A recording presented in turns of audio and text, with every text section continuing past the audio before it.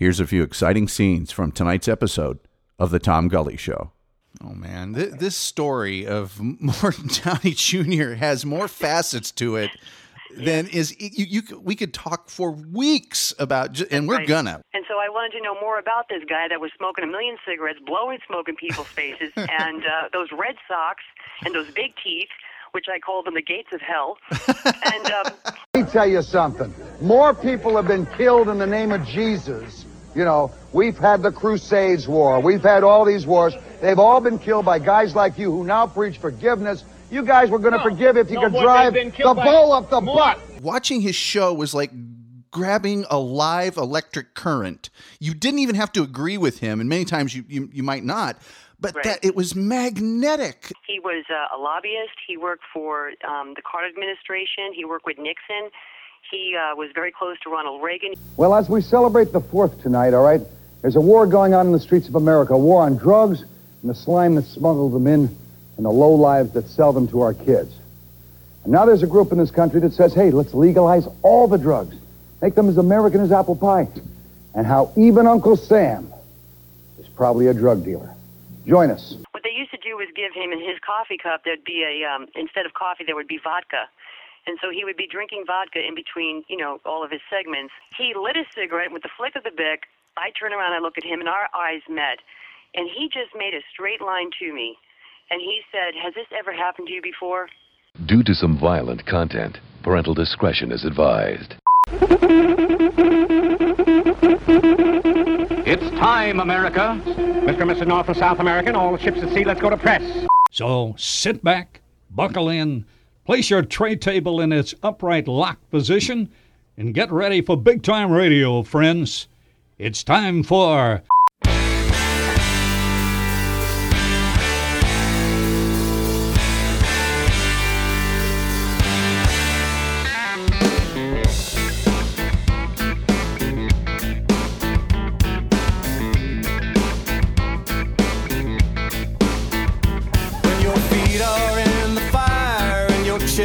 in the mail, when your bird is on the wire and your ass is in the jail, when the river calls your name and you answer with a grin, and you wrestle with the blame when the lumber hits the skin, and it's time to pay the toll. Let the truth of wagon roll.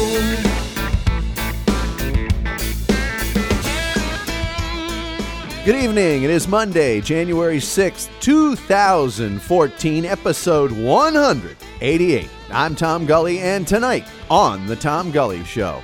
You know, back there in the 80s, I was totally transfixed by a truly amazing character named Morton Downey Jr. His show was absolutely riveting.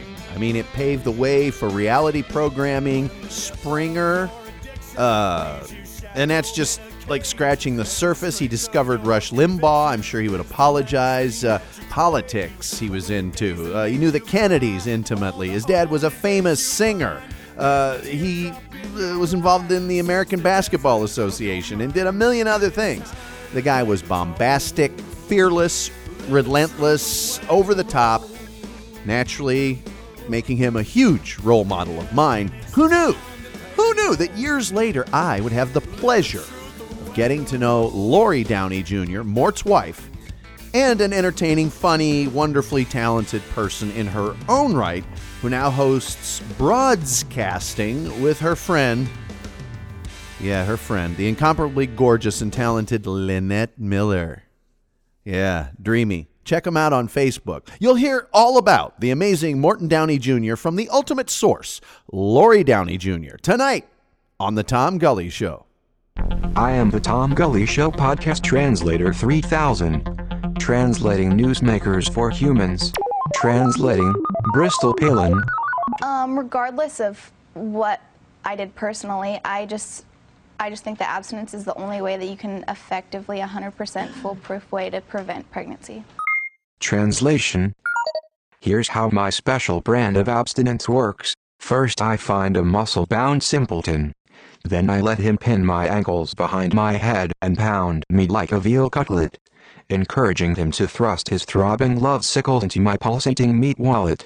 over and over and over again, banging me like a screen door in a hurricane, filling my tampon tunnel with his man mustard. Then, later, believe it or not, I get $20,000 for giving a speech on abstinence. Kind of like a guy with one hand getting $20,000 to talk about lawnmower safety. This has been the Tom Gully Show Podcast Translator 3000. Good day. Some call you fat, some call you corpulent, others call you portly. I call you a customer and a friend for life. Come on into Victor Newsies. If you got a fat ass, I ain't gonna say nothing about it. We'll suit you, you'll suit us. You come into Victor Newsies, I guarantee you're gonna leave with a suit. Come on in, you'll save a ton at Victor Newsies. I ain't bullshitting. Victor Newsies, Highway 5 out by the mall.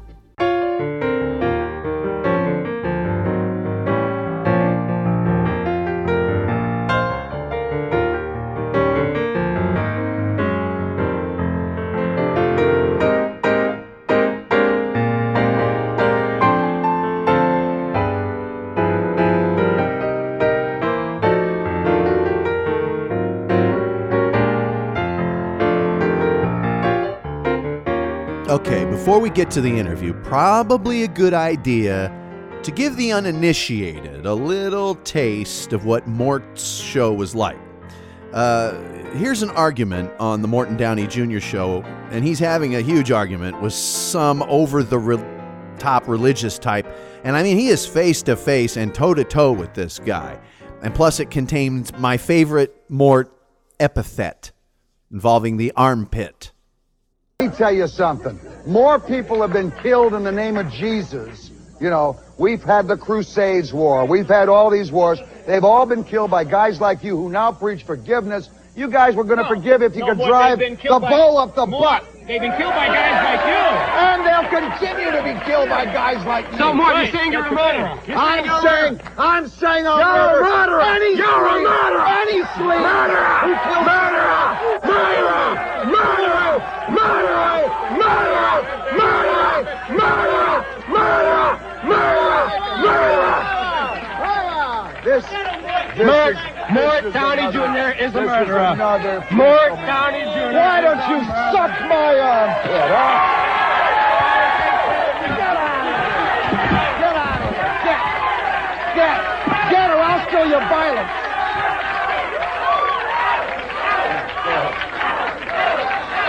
I'll tell you, Mort. Okay, getting the picture, you know, what the Morton Downey Jr. thing was all about, you know? Okay, so here's the intro of the show. And he goes into a talk about legalization of drugs, okay?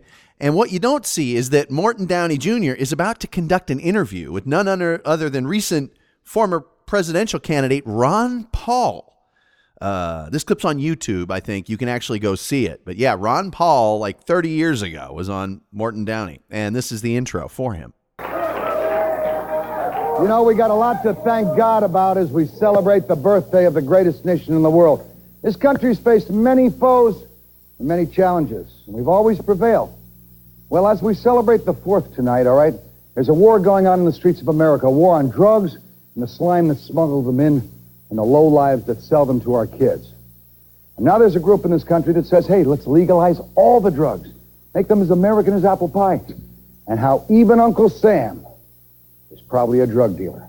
Join us.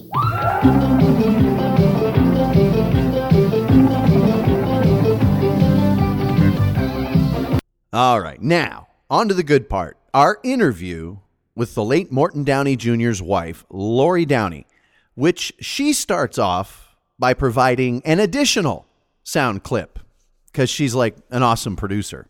I mean, even for my show as a guest, she's a better producer than I am as the producer. Boy, I had a thing happen this weekend that really knocked the wind out of me. I don't even know why, one, that I go out. I don't know why I go anywhere. And two, I never know. All right, I'm going to tell you the story. You tell me. Is it me or is it something else? Okay. So I'm at a thing, and a guy comes up to me, and he says, excuse me. And I said, yes, sir. He says, should I call you Mr. Downey or should I call you Morton Downey Jr.? He says that to me. Wow. And I always think of how can I get out of here fastest. That's it. So I said, well, it's your choice. And he said, well, either way, I'm glad you stopped smoking. Really? I mean, are you kidding me?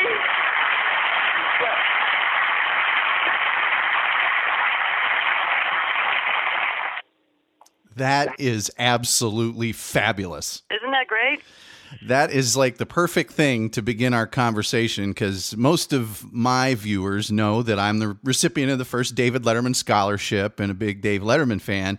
And I have to say that, you know, right after I won that, I got out of college and I started watching this show that came on late one night. I'm living in the middle of Indiana, which is bad enough to begin with, but I see this show.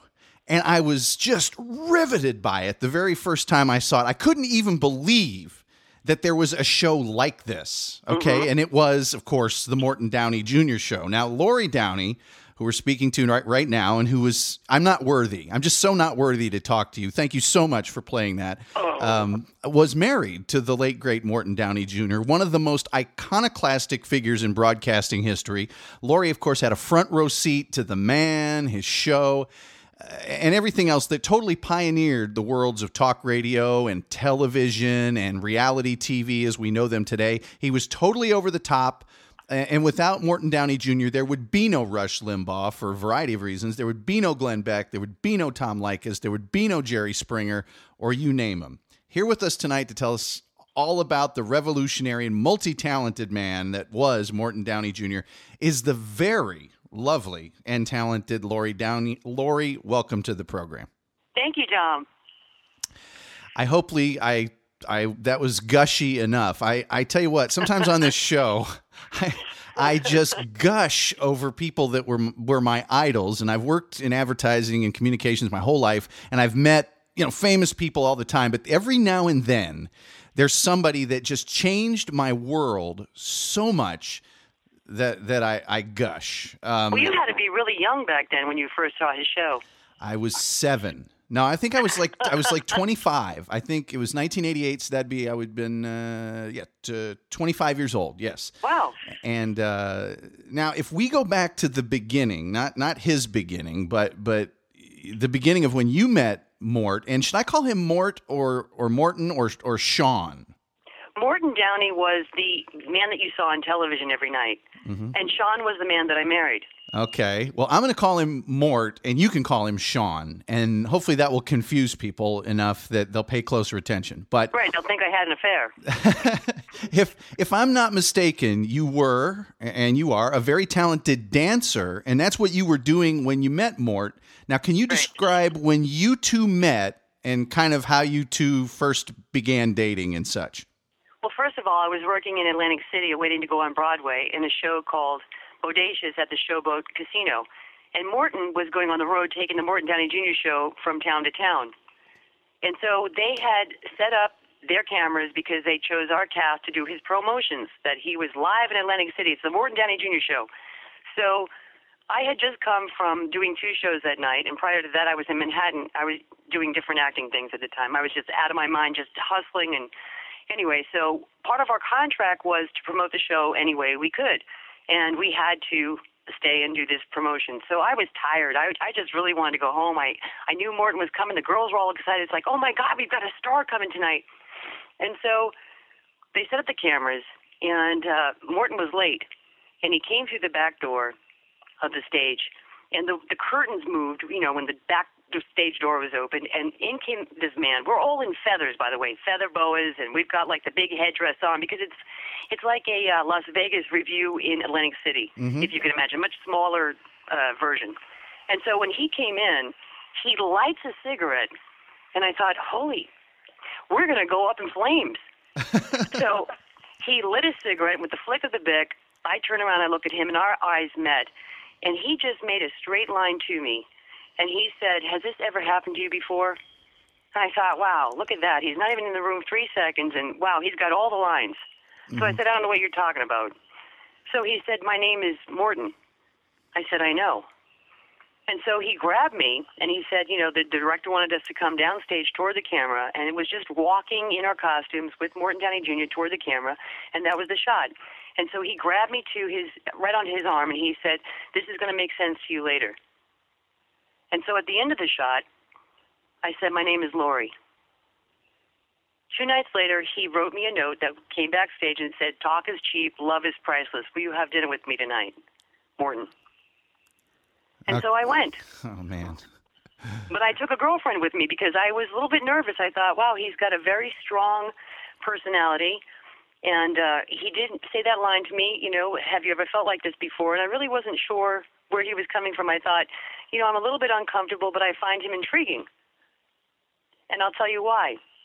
I had only seen one show prior to meeting him that night. It was about insurance. It was about women paying more insurance than men. And so I learned a lot about car insurance that night. And I thought, wow, he taught me something on his show. And so I wanted to know more about this guy that was smoking 1 million cigarettes, blowing smoke in people's faces, and those red socks and those big teeth, which I called them the gates of hell. And, I was intrigued. So I was, looking forward to going with him. And we ended up going to a Chinese restaurant in Atlantic City, which is no longer there, unfortunately. And we just talked the entire evening. It was wonderful. Oh, wow. Now, see, he's even more my idol now. I don't have that. He was obviously a magnetic personality is one of the ways I can put it. I'm just, to this day, when I say the words Morton Downey Jr., I can tell how with it someone is, and I forgive the younger generation, but somebody my age or even 10 years younger, if I say those words and they just have no idea, I just say, how could you not have known? Are you living in a vacuum? Exactly, because watching his show was like grabbing a live electric current. You didn't even have to agree with him, and many times you might not, but that it was magnetic, the interaction and everything else. So again, I'm gushing. Now, what was he like off camera and away from the microphone as compared to on the show? And what do you think would surprise most people about his personality in his private life? First of all, when I refer to him off the show, he's Sean. Sean was a very shy person. He was a sweetheart. He would give the shirt off his back for anybody, and often did. He would often take a watch. He was a great collector of timepieces, not even watches, because his timepieces or watches would cost like $95,000. He had a great collection of timepieces, and he would put them on the wrists of a gardener or a man collecting garbage or, a CEO executive of. Matter of fact, he gave one to Bill Clinton. And he really felt that giving people a watch, then they'd be a friend for all time. And they could be anybody. He was a very generous man. He was a very caring person. He was a great humanitarian. Well, and, doing that show, he's brilliant. The man was brilliant. He was not street smart. So, he was very intellectually brilliant. He did so many things in his life that, he could have gone on to done so many things. But that show that people think went on for years and years and years, they had no idea. It only ran for 2 years. So I think people looked at that and they either loved him or hated him. There was no gray area. And if you knew him, if you had the honor of meeting him, you would have seen somebody completely different than the Morton Downey Jr. you saw on that television show. Well, and even in researching for this show, I kind of had the same reaction. Are you kidding me? That was only on for 2 years? It seemed like it was on for 10 years. Right. And I've already got me off the rails. I've got all my questions here, but you mentioned the timepiece. And one of the things that struck me about some of the things you were kind enough to share with me was the story of his father being a little bit of a racist and forbidding him to have a black friend. And Morton left him a timepiece that basically let him know, hey, I've been forbidden to see you, but you're always going to be my friend. Right. You're talking about the butler's son, the butler who worked for Morton Sr. Morton Sr. was a great Irish tenor back in the 30s, and he was best friends with Joseph P. Kennedy. So Morton Jr. was raised with Bobby and JFK and Teddy. And the Summer Downey House became the Summer White House for the Kennedys in Hyannisport. And the butler was a black man that Morton Sr., he loved him. He did a great job, but he had a son that lived up there. It was Wallingford, Connecticut at the time. And the young boy was teaching Morton, as a young boy, how to make a knife out of wood. He was, chipping away this wood. And his father came home and found that he was, talking to this black child and whooped him with an elephant tusk.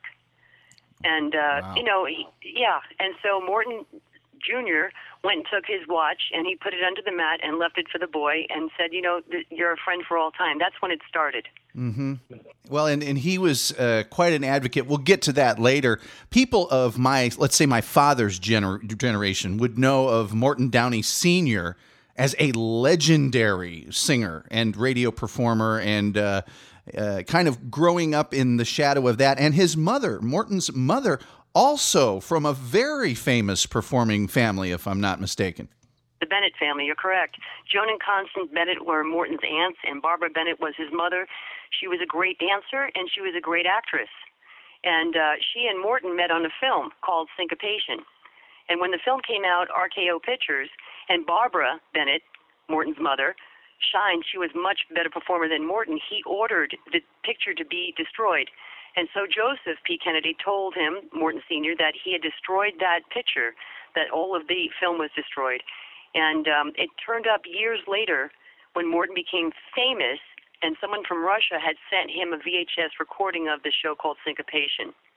Oh, man. This story of Morton Downey Jr. has more facets to it than is we could talk for weeks about, and we're gonna because I want to get into some of this. His I guess would be his aunt was Joan Bennett from Dark Shadows and the original Moby Dick and countless other films. It kind of is a running theme that his father was very jealous of people that would perform better than him, or that he kind of was keeping Morton himself down in certain instances when he would perform and didn't like to be upstaged at all. Right. Well, he wanted Morton to have a political life like the Kennedys. And so Joseph and Morton Sr. would get together and decide who was going to be, like what state they were going to be a congressman or a senator or whatever. And Morton never really wanted to be that guy at that time. He just wanted to perform. And so he wrote his first song, Money, Marbles, and Chalk, when he was 12 years old. And Patti Page later recorded that. He had that gene in him. He had that performance in him. He loved singing. He wrote over 400 songs. He loved performing. He loved being famous. But his father didn't want that for him. He said time and time again, there's only room for one star in this family, and don't you ever forget it. Wow. And of course, extremely close friends with the Kennedys. One of the things also, he was engaged to Lee Remick. Again, never got over her. And, well, he did pretty well toward the end, Lori, if you ask me. But Lee Remick, I mean, va va voom. I mean, what a stunning beauty. And then, of course, kind of tragically, the engagement broke up. Right. Morton had given her a promise ring. He was too young to get married. And he was going to college, I think, at NYU at the time. He was going to school, or the academy at that time. And there was a family gathering at the summer house, the compound of the Downeys and the Kennedys in Hyannisport, and he got there early. He came in his little sports car, and he was excited about seeing Lee Remick. And so he got there early, and he decided to walk on the beach because he was nervous. He was going to see his fiancée, and then he found her in the dunes with JFK, and he was just beside himself. He was so devastated and hurt, and the pain that went on from that. I mean, he trusted Jack, and he loved Lee. And so he left that day. He got in his sports car, and he just took off. He never stayed with the family that day. Wow. Tragic. Yeah, yeah. And so he never got over her. Never, ever got over her. He always loved her. Well, you mentioned that he wrote over 400 songs. Why do you think he never went into that full-time career? Was it because of his father's influence, or did he just get into politics and find that he loved it a lot? He was a very interesting character. He wrote music when he was depressed. He wrote great lyrics, and he recorded those things when he was depressed. And then after he recorded those things, he would go on to either politics. He was a lobbyist. He worked for the Carter administration. He worked with Nixon. He was very close to Ronald Reagan. He was all over the place at that point. And he also had a great love for the unborn child. So he was a strong advocate for, the unborn child. So he wanted to be famous more than anything, but he had these issues that he really felt he needed to change. He'd always say to me, there are a lot of laws in this country that shouldn't exist, and until you lobby to change them, they're going to continue on. And people aren't going to realize what hit them until it hits their backyard. And I think that's why he became so passionate about issues. He was in radio for many, many years before he became famous on his talk show, his television talk show. Yeah, and his brushes with Ernie Kovacs is another big idol of mine. And I learned from you that Mort had actually written for Ernie, and then tragically, right before he's supposed to see the song or record the song, Ernie Kovacs, of course, dies in the car accident. You also let me in on a story, which I think is also, this guy is so amazing. If you wrote this into a screenplay, nobody would ever, ever, ever believe it. Believe me, I pitch it all the time. It's so much to handle. It's like, which story do I tell first? The Biafran Civil War. And being in War. being in front of a firing squad, for crying out loud. He went over there to, he had many, many jobs. He went over there to build hospitals, the World Mercy Fund, and they were going to be putting hospitals around the world. And he went with Father Rooney. And when they got there, the war broke out. And so Father Rooney had been teaching these different tribes Catholic, teaching them the Catholic religion. And so together, they started to smuggle the Biafrans in the back of a car to take them to safety. They took doctors and lawyers and the strongest people from the tribe so they could continue on. And he was caught by a firing squad. He was caught by a chief, and they were put before a firing squad because they executed the kids in the back, everyone that was in the back of the trunk. It was an old station wagon with a board that they put over the people that they were smuggling through for safety. And they were caught. The people in the back were executed. They brought him over. And then Morton and Father Rooney were put before a firing squad, and they were said to be killed that day until a man from the tribe said, wait a minute, that's Father Rooney. And because the tribe, the head of the tribe knew him, that's how they saved their lives. But he caught malaria 3 times during the Biafran War, and he went back. He continued his work there. How can anybody that was on his talk show possibly intimidate a man who'd been in front of a firing squad? He was famous for the phrase "pablum puking liberals," but he wasn't always a Republican. The stand that President Carter took wasn't strong enough against abortion, so he became a Republican. He was involved with the Buccaneers and the ABA. He ran for president. But let's get down to the show. How did Mort himself feel about the show, doing the show, and all the various aspects of it? Well, first of all, he loved being famous, but like I said, the show ran for 2 years. And back then, he said, he was very smart. What they used to do was give him in his coffee cup, there'd be instead of coffee, there would be vodka. And so he would be drinking vodka in between, all of his segments. And if he wasn't, strong enough or like that pit bull, they would break ampules under his nose, his producers would, in between, commercial breaks. And he wanted to change the show. He went to his producers, his executive producers, and he said, look, if we just put a plant on the corner of the stage, because every 7 minutes people need a break. They need something to look at other than my teeth in someone's face, and we need to change the format. Just dress it up a little bit so we give the folks at home a break. And they wouldn't do that. And not only was he doing the Mort Downey Jr. show on television, he was doing personal appearances. So that was 7 days a week he was doing that show. And he just really burned out. He said, I can't change it. There were days that he went after people, and he felt bad about it. He would come home and cry, and he said they didn't deserve it, but, it was the way that the producer wanted the show to go. And so they did. I'm sorry, go ahead. They didn't want him to be the kinder, gentler Mort at that time. They wanted him to be that piranha. Well, and the shows he did from the Apollo, I mean, he would go into the Lion's Den, or he would invite the Lions into his studio. There has never been as confrontational a show in the history of television.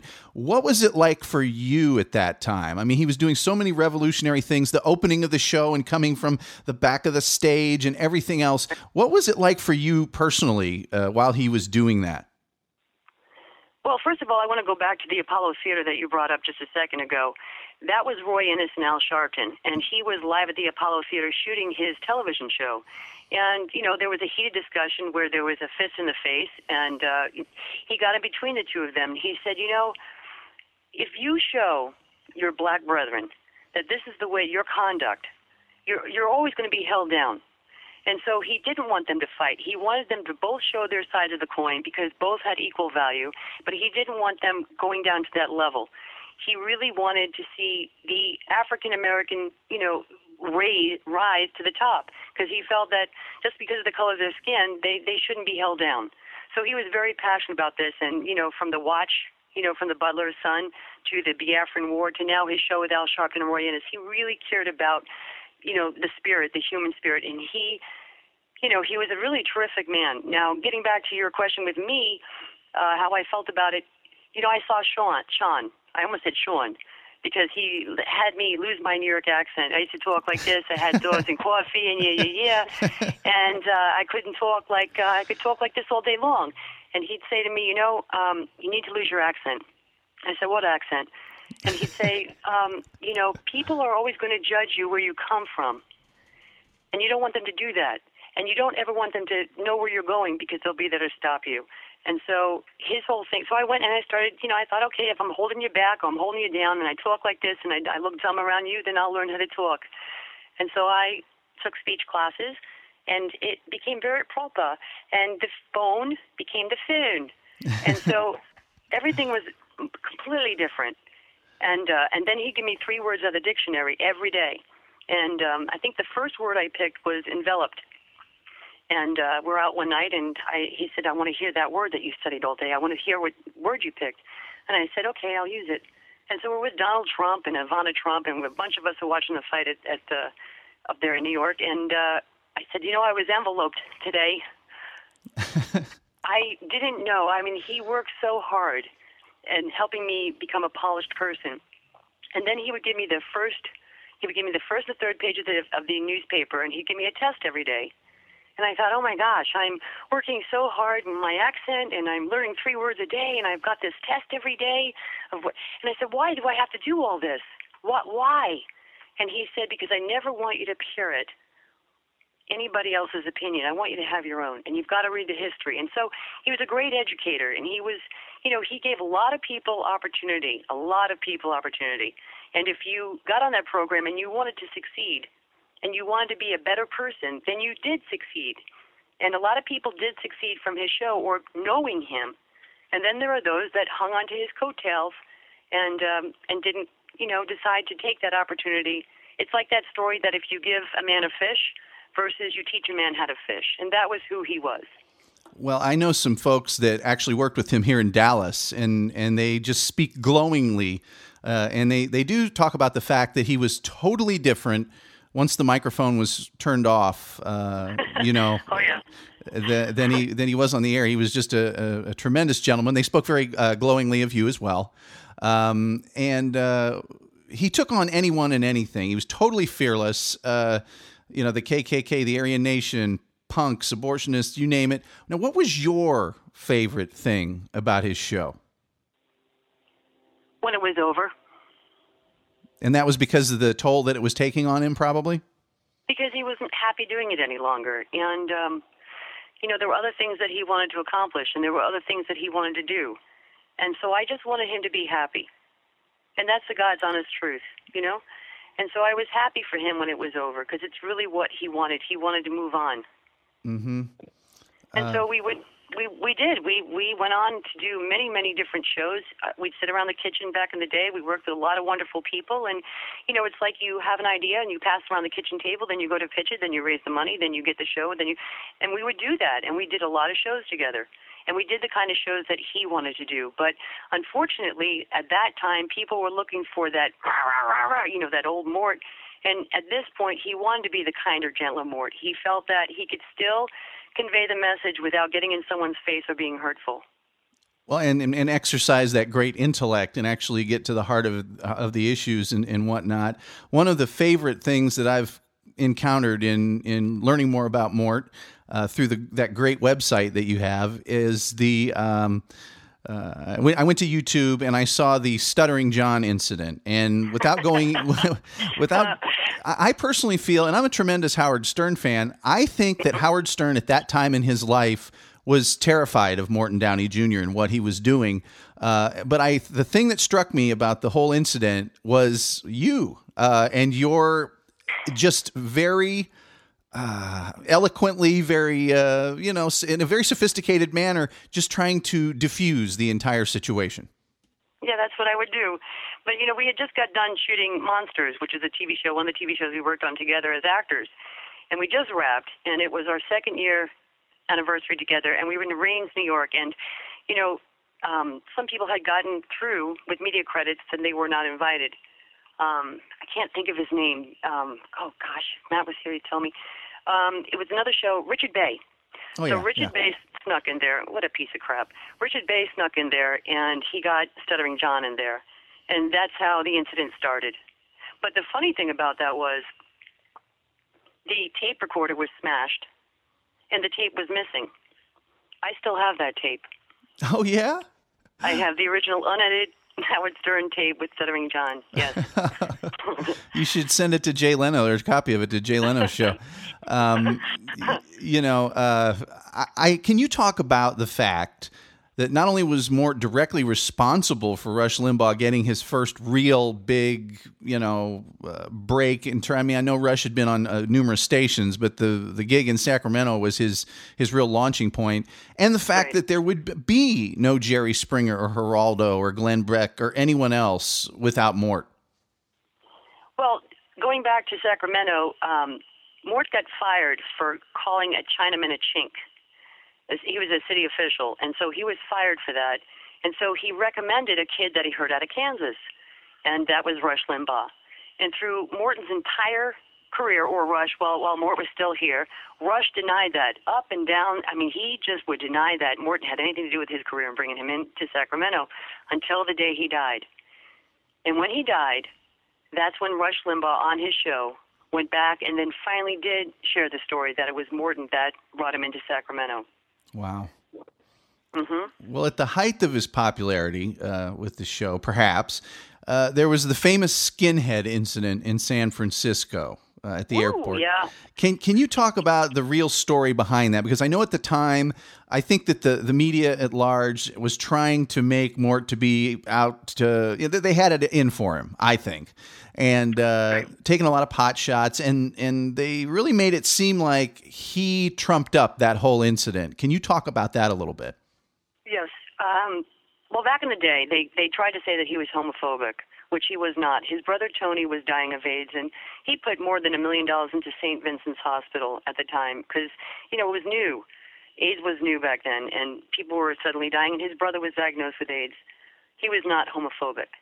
And so when they brought on that it was going to be another station in San Francisco, Morton had asked me to come with him, and I said, no, I'm at the time I had my career, and I said, no, I'm busy, I can't make it.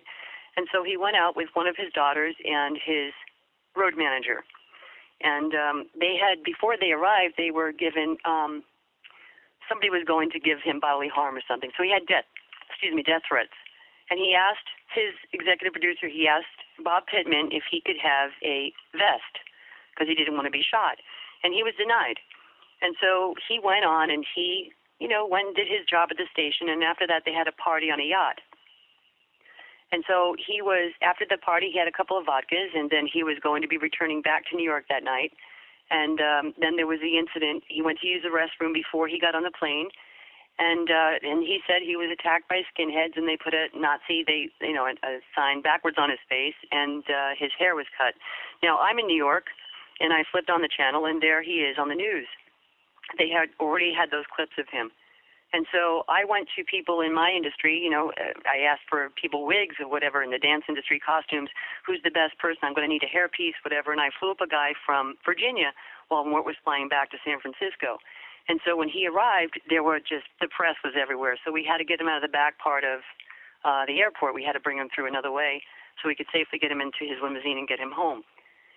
And so when Mort told me what happened, we were very new in our relationship, and he was always fearful that we were 31 years apart, so he was always fearful that I would meet somebody else and that I would look at him as an old man, which was not true. But he had this fear that he was going to lose me, and so at the time he told me that this is what happened. And so his company didn't get behind him, and he had no voice to speak. He wanted to speak to different people in the news and stuff, and it was the Bob Pittman and Mayo Stunts that said, no, you may not do this. And then finally he went to Donahue, who was his friend. Phil Donahue had him on the show, and they had me on the show, and I had just basically told him everything that Mort had told me. And so all these years that we were married, and we're together for 13 years, when he was dying, he was in confession, and he was telling me about a lot of things that I didn't know or that I believed. And one of them was the skinhead incident. He wanted to talk to me about it. And I just put my hand up and I said, you know what? All these years we're together. All I want to know is when I asked you for the truth back in the day, this is the story you told me. Because I went through a lot with my family because my family thought he was lying. My friends thought they were lying. I pulled myself away from everybody because I trusted and believed everything he told me. And so I said, whatever the truth is, or whatever you need to feel that you need to change now, please don't. Mm-hmm. And it was obviously very difficult at the end because of his, legendary cigarette smoking, and then his about face when he himself started to fall prey to lung cancer. Can you talk about those days and what that was like, and the difficulty, obviously, that it must have, placed upon you? Well, when Mort would get any modicum of respect, of success, he would self-destruct. When it became about him, he would throw it away. At the time we were working in Chicago, we were doing a television show. We were doing a new Morton Downey Jr. show. We were also doing radio. And he came out for a visit out here with Al Ruddy. He's done like the Godfather pictures, and he got the Academy Award for... what the heck is it? I can't think. Anyway, Al Ruddy, very famous producer. And they were going to do a new show called Whitey. And he loved Dana Olson, who was the writer of that. And he said, you know what, I want to go back to L.A., because we had lived here before for a couple of years. He goes, I want to go back to L.A., and I want to do sitcoms. I want to be funny. I want to be that funny guy. I said, why would you want to walk away from your own television show and your own radio show? He said, I'm burnt out. But it was more than that, because any time that he was successful, he would self-destruct. And so we came out here in 1995, and he was about to do that show when we got back to L.A., and the green light turned red. And so we didn't have that job, and now he had already left Chicago. And that was a very odd trip because his car fell off the back of the truck when it left Chicago. It just crashed to the bottom. It didn't even make it out of the state. It fell off the back of the truck while it was being transferred over here. Our furniture went to another state, and it went into a ravine. So our boxes were everywhere because there was some kind of accident. So when we moved here, we didn't have any furniture. We were down one car. And a week after my car arrived, I was hit by a guy who had no license. He was an Australian man, and he was living in a nudist colony in Topanga Canyon. So it was like, oh, my God, we're back in L.A., and look what's happened, So in 95, so he started having, he had a cough, and he wasn't feeling good. And I thought, he was born a premature baby. He was only the size of a Coke can.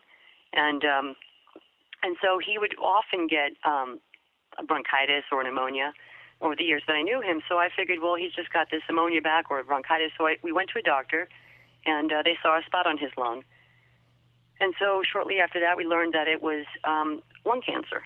And we were just devastated because, we had our little girl who is now 2.5 years old, and he had just told me, I have everything I've ever wanted in my life. I love my wife. I've got a beautiful baby. I everything I've ever wanted, I finally have. And then we were hit with the lung cancer. Mm. So we were devastated. And I thought, well, he's a rock. He's my rock. He'll survive this. He can survive anything because, he had that kind of personality where you just believed that he could make it through anything. And so after the first surgery, which a year later, we were celebrating the fact that he beat it. But he never believed he beat it. And he would say to me, no, it's still there, it's still there. I said, no, your records are clear and everything looks good. He said, no, it's still there. And then finally, a couple months later, they found that there were cells that it was still there. So the second time they radiated, and, it just he got weaker as time went on. Yeah. Well, it's obviously he was a force of nature, so I imagine it was difficult to believe that anything could thwart him for long. And your story of even just moving to L.A., another facet of the screenplay that will not be believed. I mean, it's just so ridiculous. Every single thing that comes up it's like, can you top this? Well, of course I can top this. I've got a million of them. Recently, a film came out called Evocateur. Can you talk about that a little bit? I saw that it came out, and of course, being such a huge fan, I was interested in finding out what it was about. But having talked to you, I believe that the title of it should be called Half of It. Well, first of all, what does evocateur mean? It's a French word. Yes, it's a French word that means someone that's deliberately trying to evoke or not provoke, but just trying to stir things up, if I could be so ineloquent. If my husband was here and that was the title of a documentary or a mockumentary done on myself, if I'm being him, he would have been very disappointed because that's not his audience. The title itself is, what does that represent? I mean, if you're talking about Toulouse-Lautrec or something like that, that's different. But, to call it Zip It or Loudmouth or something like that, something that represented those 2 years, because that's all they focus on, I understand, is clips. The fish stinks from the top. I mean, Bob Pittman was the executive producer of those shows. He was the one that was responsible for bringing Mort into this arena. And, the people that are involved are the same people that were involved on his coattails.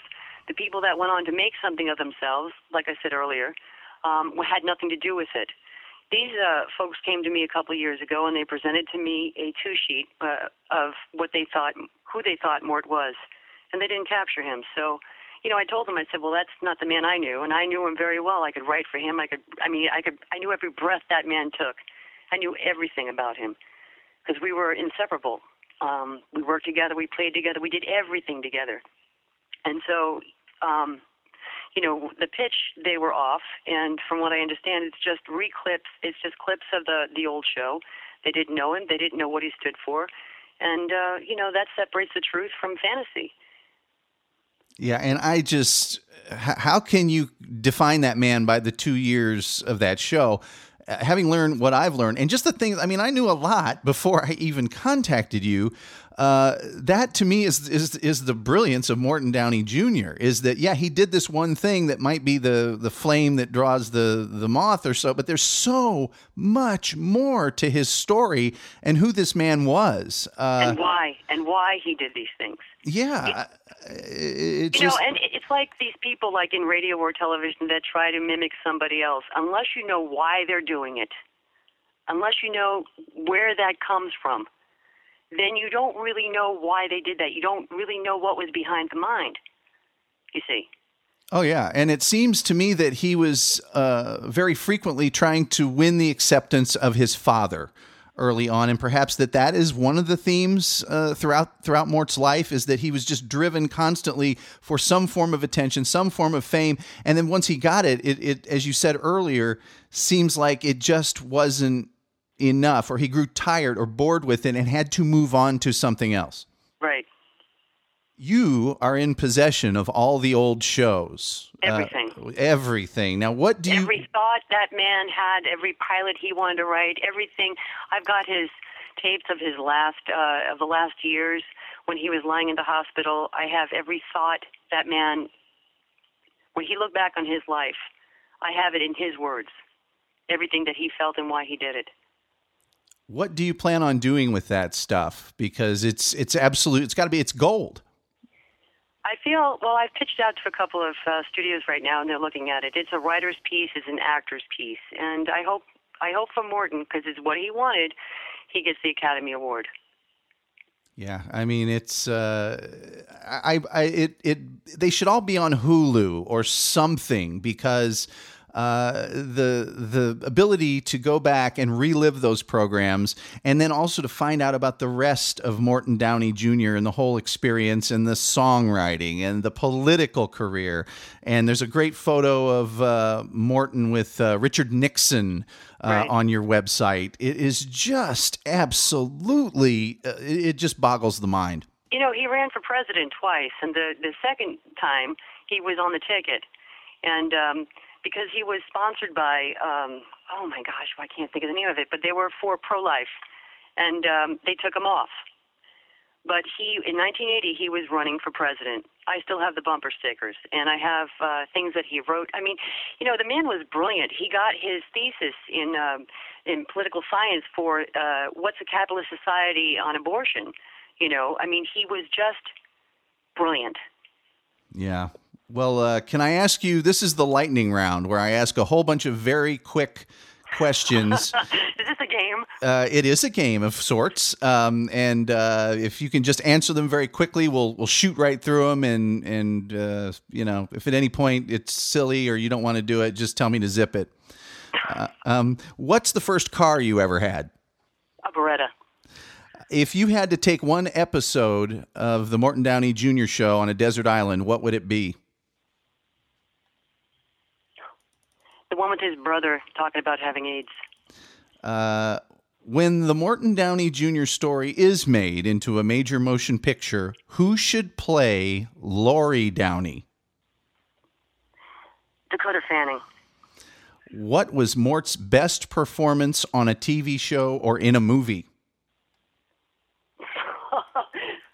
I think, let's see. Oh my gosh. So many. What is the one? I can't, oh gosh. It's not Monsters. It was the other one. It's like that, Freddy's Nightmares or something? Yeah, something like that. What the heck was it? How come I don't remember? Tales from the Crypt, sorry. Tales from the Crypt, yes. He was excellent. Correct. Sorry, I haven't been giving you correct when you get the correct answer. You've gotten a perfect score thus far. Everyone has been correct. What was Mort's best personal characteristic? His kindness. Correct. Who, other than Mort, is your favorite talk show host? Matt Allen. Correct. What is your favorite song to dance to? Oh, God. Sylvester. Correct. What was your favorite song of Mort's? You'll Never Have to Ask Me If I Love You. Correct. Who would win in a fight between Mort and Al Sharpton? Mort. Correct. Did Mort ever tell you to zip it? Yes. And he survived. I can't believe it. Correct. Do you plan on doing your own book or film about Mort? Yes. Correct. What are you up to these days, and how can people keep track of both yourself and all things Morton Downey Jr.? Well, we keep him alive everywhere we go, and because he's always going to be in my heart, and he'll be in everyone's heart until the last person passes that knew him. I'm working on Outlaw Radio, which is www.outlawradio.tv with host Magic Matt. Magic Matt also hosts Sirius XM. We do a show on the weekends, outlawradio.tv. We drink, we smoke, we interrupt, and we get together with different celebrities and public figures and, neat people that we meet, and we talk about everything and anything. Correct. And I have to say, I listened to the show this past weekend, and Seymour... yeah, and absolutely, I don't think I've laughed so hard in a long time. And of course, correct. You've received a perfect score in the lightning round. Well done. Thank you. Laurie, it has been a pleasure. As you know, I'm a tremendous fan of Mort's work, and having you share some. I'm lovely. You need to walk by a mirror, ma'am. Some further. Oh, hey, one of the people, a friend of mine named Dave Michaels that worked with Mort here in Dallas. Texas, right? Yes, I said, did you know Laurie? And he said, oh my God, she was a dancer, legs up to her eyes. I just thank you so much for sharing the details on this totally incredible man. It has been wonderful. You, of course, are lovely. You are talented as well. And it has been an exquisite pleasure having you on the Tom Gully Show. If we can ever be of service to you, do not hesitate to let us know. Thank you so much, Tom. You're darling. Thank you.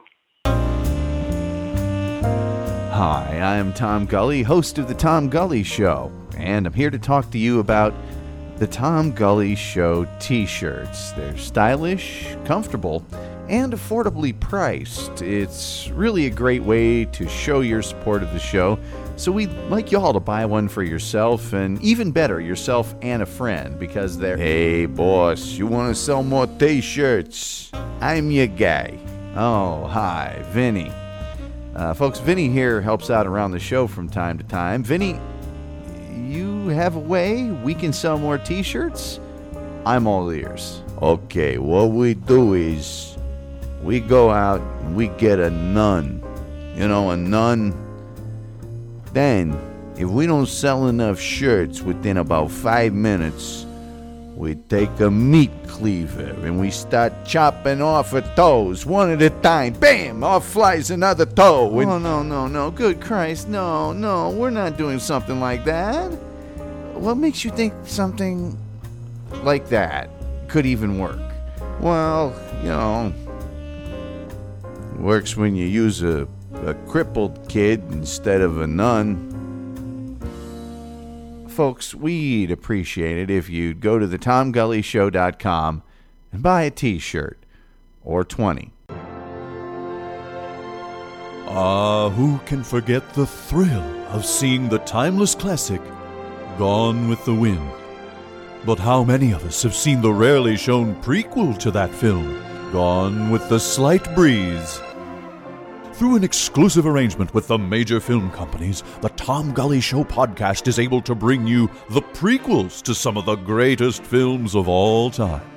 In this special collection, you'll see prequels like To Slightly Injure a Mockingbird, Some Like It Lukewarm, Raiders of the Easy-to-Find Ark, Room Temperature Hand Luke, Dance Lessons with Wolves, The Noisiness of the Lambs, An American Werewolf at LaGuardia, 12 Mildly Disgruntled Men, and The Texas Weed Eater Massacre. The Hollywood Classic Prequel Collection. It's just one of the incredible benefits of listening to the Tom Gully Show podcast. Remember, this special offer won't last forever.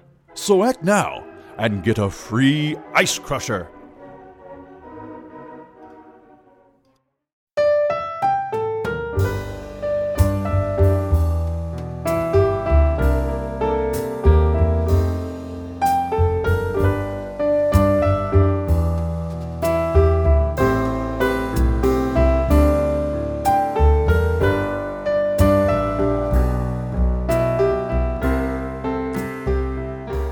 We'd like to thank our very special friend, Lori Downey Jr. I cannot tell you how much I appreciate Lori's friendship, and most of all, for her introducing me to the Positive Karma Fest that is her friend, Lynette Miller.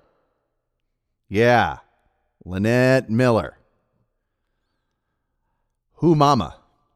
Check them out on Broadcasting. Look them up on Facebook, and you can learn more about Morton Downey Jr. at mortondowneyjrhome.com. That's Morton Downey, and then JR, like the abbreviation for junior, and then home.com. Folks, we'd really appreciate it if you'd share this on your various Facebook pages. See, we grow the show that way. Trying to spread the word means trying to spread our little program here like a cold sore. Visit the Tom Gully Show store on Cafe Press. You can go to thetomgullyshow.com. You can like The Tom Gully Show, not me, but the show on Facebook, too, if the mood strikes you. And, of course, there's always thetomgullyshow.com on iTunes. You can subscribe for free, and if it's free, it's for me. Follow us on Twitter at Atomic Palooka as well, so I can increase my clout and cred ratings like Miriam Schlossberg says. If I get enough points, we're all going to go to the Aces. That'll do it for tonight. I'm out of here. I got to go talk to some people. I'll talk to you much later. Each night, Jay Johnson brings us in with the truth, not the truce wagon. Go check him out at jjohnsonmusic.com. Everything he's ever done is awesome. I love it all, and I can't wait to see him again live and in person. We'll take you out, as always, with Catch-22 Blues by the Hitman Blues Band. Go to hitmanbluesband.com or .net, and we will see you next time. Well, the bug can't lift a twig. For a dog it's nothing big, but he don't want to. And the dog can't grab a cat, or a raccoon can do all that, but he don't want to. And I dream of you at night while you hold your baby tight, but he don't want you. You can see it in his eyes from the way he tells you.